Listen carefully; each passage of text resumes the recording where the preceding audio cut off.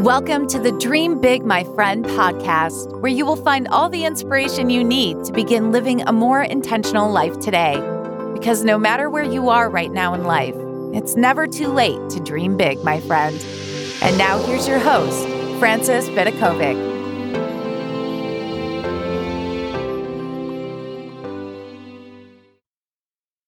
Hello, my friends. This is Frances Vidakovic, and you are listening to the Dream Big, My Friend podcast.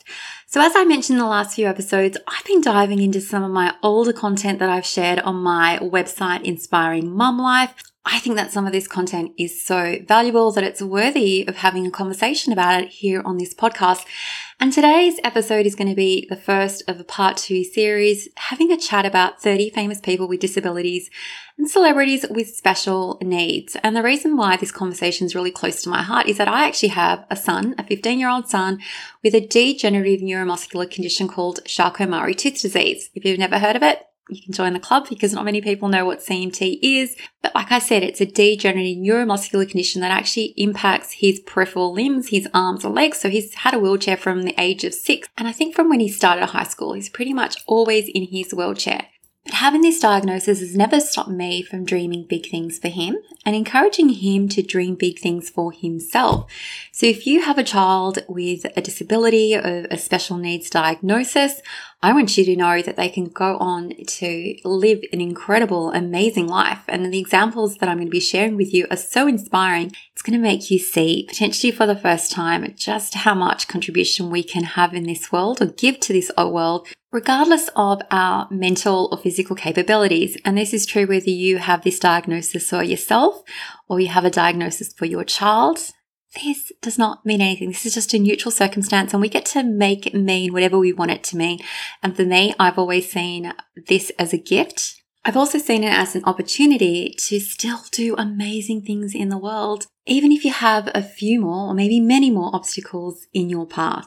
So while it's a great achievement for any person to perform an extraordinary act, when it's done by someone with a debilitating disability, for me, it just redefines the term awe-inspiring for me. Like I've always found these stories to be so inspiring. And as a mum of a child with special needs, I personally find great comfort and encouragement and inspiration from hearing these stories about others who have prospered despite all odds. So over these 2 episodes, I'm going to be sharing with you 30 simply amazing stories of famous people with disabilities. And in today's episode, I'm going to be sharing with you the first 15. So let's dive on in with number 1, Helen Keller. So she was born 1980 and she passed away in 1968, and her diagnosis was she was blind and deaf. So one of the most inspiring stories of an individual who managed to succeed despite all odds is Helen Keller, who overcame the adversity of being deaf and blind to become one of the leading humanitarians of the 20th century. So born physically normal, Helen actually lost her sight and hearing at the age of 19 months, leaving her to live in a world that seemed totally isolated. However, through the instruction of a remarkable teacher named Anne Sullivan, an amazing woman, when she was still a little girl, Helen Keller learned to understand and communicate with the world around her. So Keller learned from Sullivan how to read and write in Braille and to use the hand signals of the deaf mute, which she could only understand via touch. So Keller grew up to be a prolific author. She campaigned heavily for women's and workers' rights and socialism, as well as many other progressive causes. So widely honoured around the world, she founded the American Civil Liberties Union, or better known as ACLU for short, and she travelled to over 39 countries, meeting every US president from Grover Cleveland to Lyndon B. Johnson. So she also became friends with many famous figures, including Charlie Chaplin, Alexander Graham Bell, can you believe it, and Mark Twain.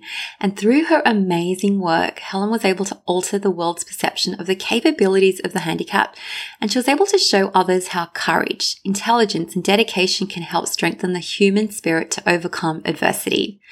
And now for my second example, of course, Stephen Hawking. He was born in 1942 and he passed away in 2018, and his diagnosis was ALS. So at the age of 21, Stephen was diagnosed with a rare, early onset, slow progressing form of ALS. I wonder if I can actually pronounce what it stands for. It's like amyotrophic lateral scoliosis, which is also known as motor neuron disease. So at the time, the doctors gave him this life expectancy of 2 years. However, he lived on for 40 more years with the disease that left him unable to walk, talk, breathe easily, swallow, or hold his head up without difficulty. So at the time, he was told he was not a remarkable college student. He just received mediocre grades in middle school. But despite the assessment, he became an internationally renowned physicist, cosmologist, author, professor, and director of research at the Centre for Theoretical Cosmology within the University of Cambridge. His book, A Brief History of Time, stayed on the British Sunday Times bestseller list for a record-breaking 237 weeks. And despite being wheelchair-bound and dependent on a computerized voice system for communication, Hawking lived an abundant life with his family. He had 3 kids, 3 grandchildren, while also traveling and lecturing extensively on theoretical physics. Honestly, he was such an amazing man. And now for my third example. This is one of my personal favorites, is Nick Vujicic, who was born in 1982.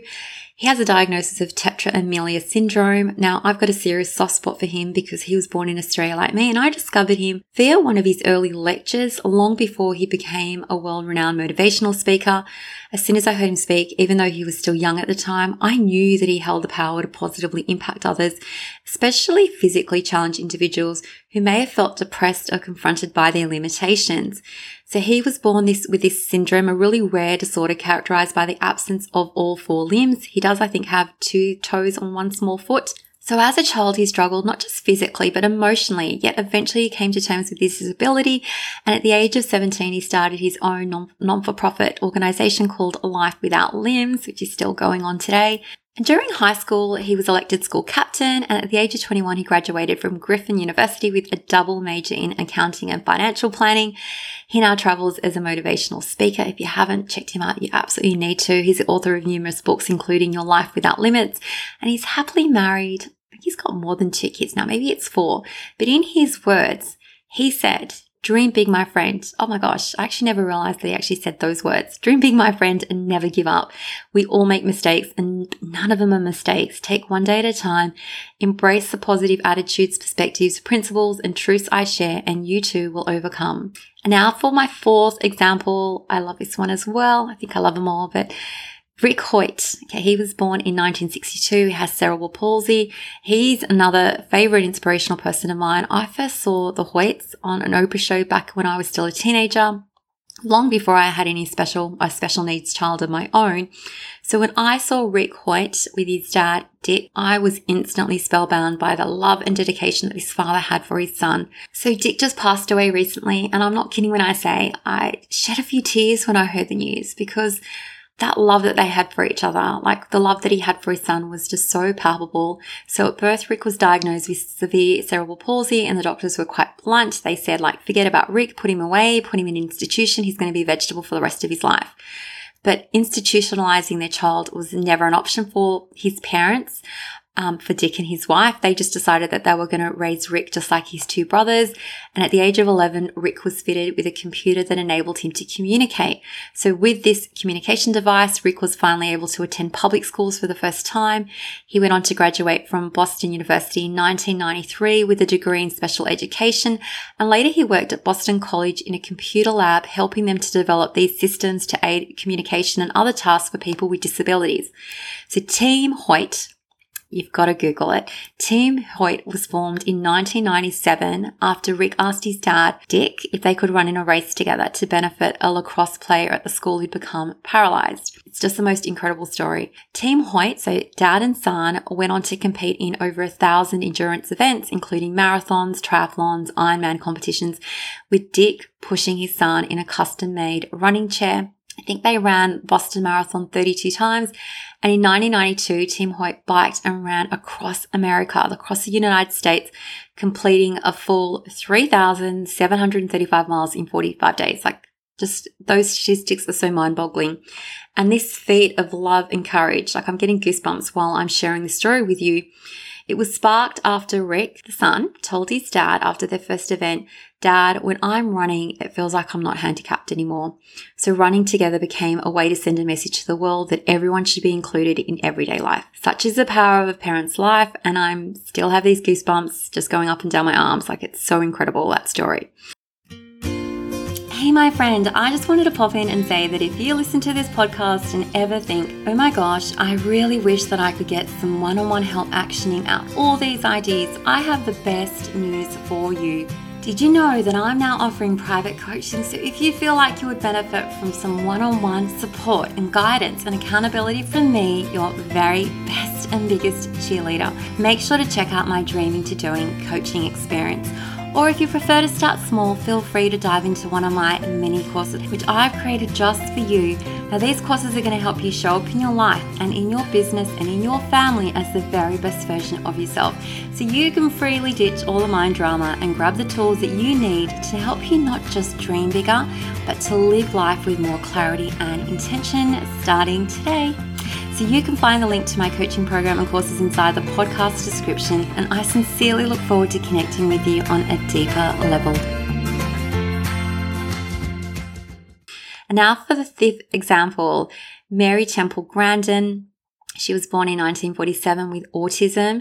So Mary is not only an American professor of animal science at Colorado State University, she's also the best-selling author and autism activist and consultant to the livestock industry on animal behavior. So in 2010, she was named by Time 100 as one of the 100 most influential people in the whole world. And she's a subject of the award-winning biographical film Temple Grandin, her name. She also invented the Hug Box, a device designed to calm down those who are on the autism spectrum.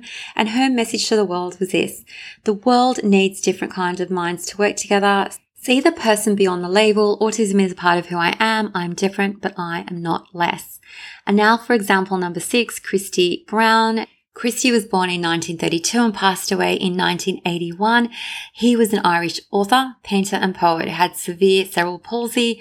Born in Dublin, he was one of 13 surviving children. There was actually 22 born in that Catholic family. He was severely disabled by cerebral palsy and incapable for years of deliberate movement or speech. Doctors considered him to be intellectually disabled as well. However, his mum continued to speak to him, work with him, and try to teach him.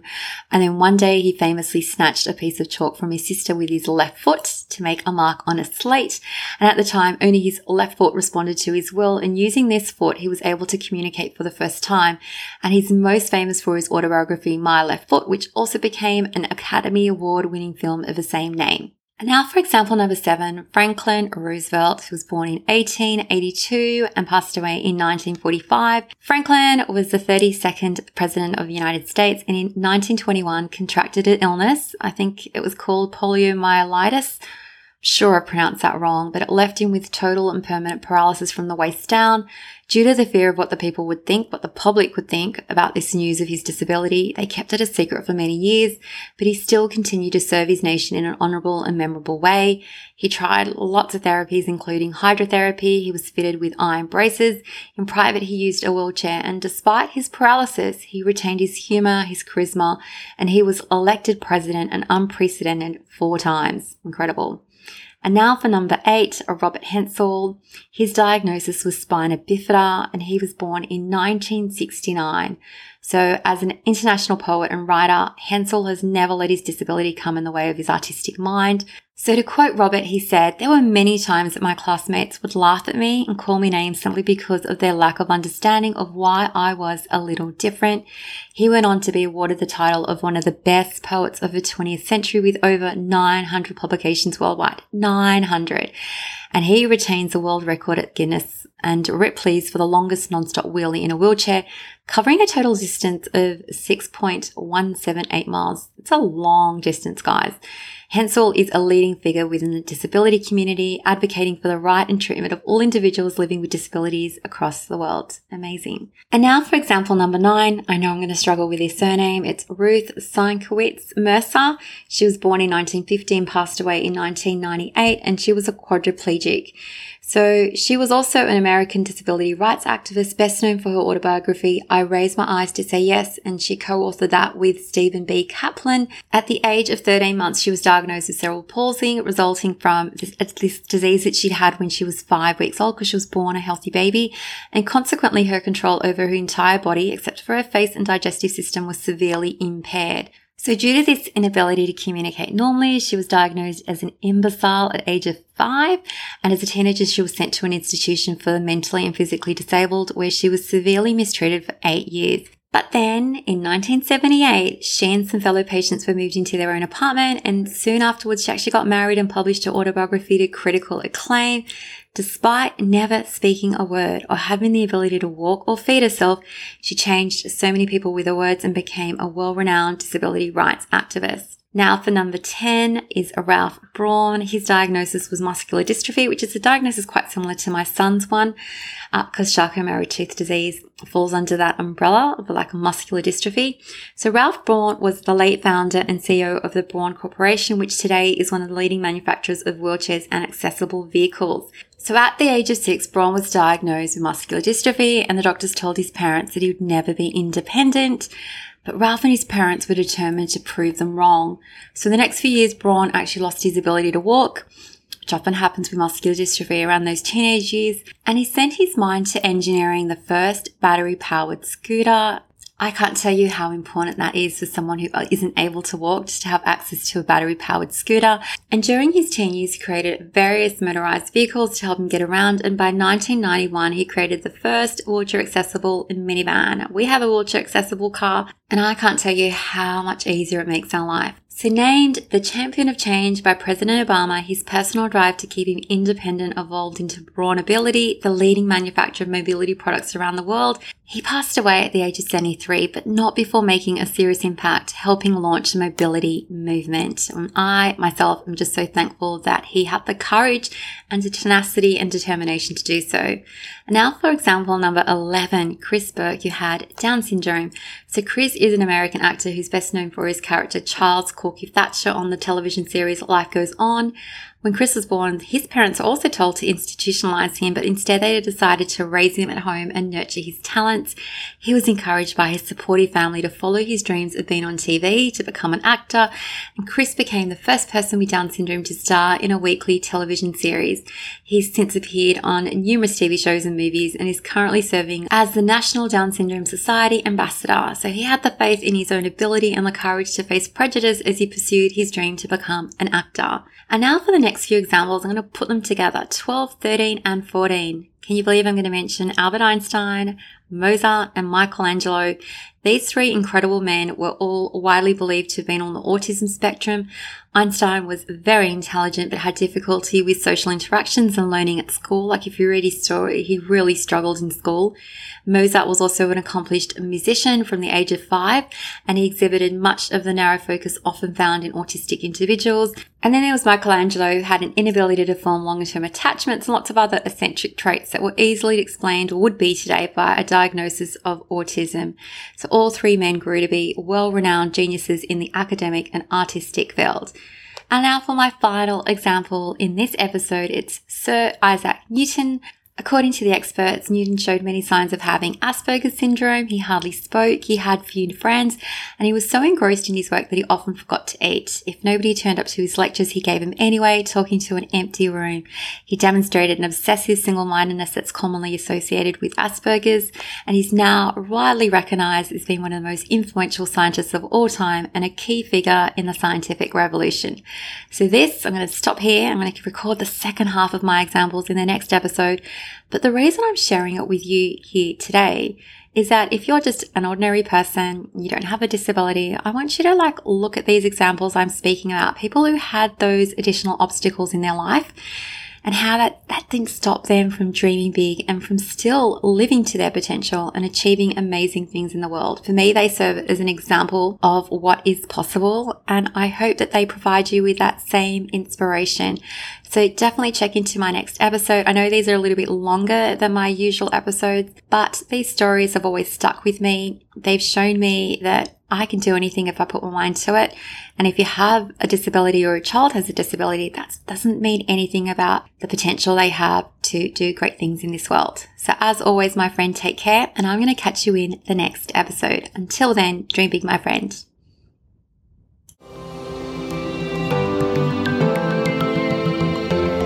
Thank you so much for listening.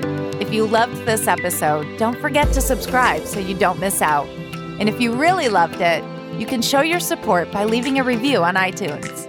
For more inspiration, head over to dreambigmyfriend.com, where you will find even more content for all the dreamers out there. Until next time, dream big, my friend.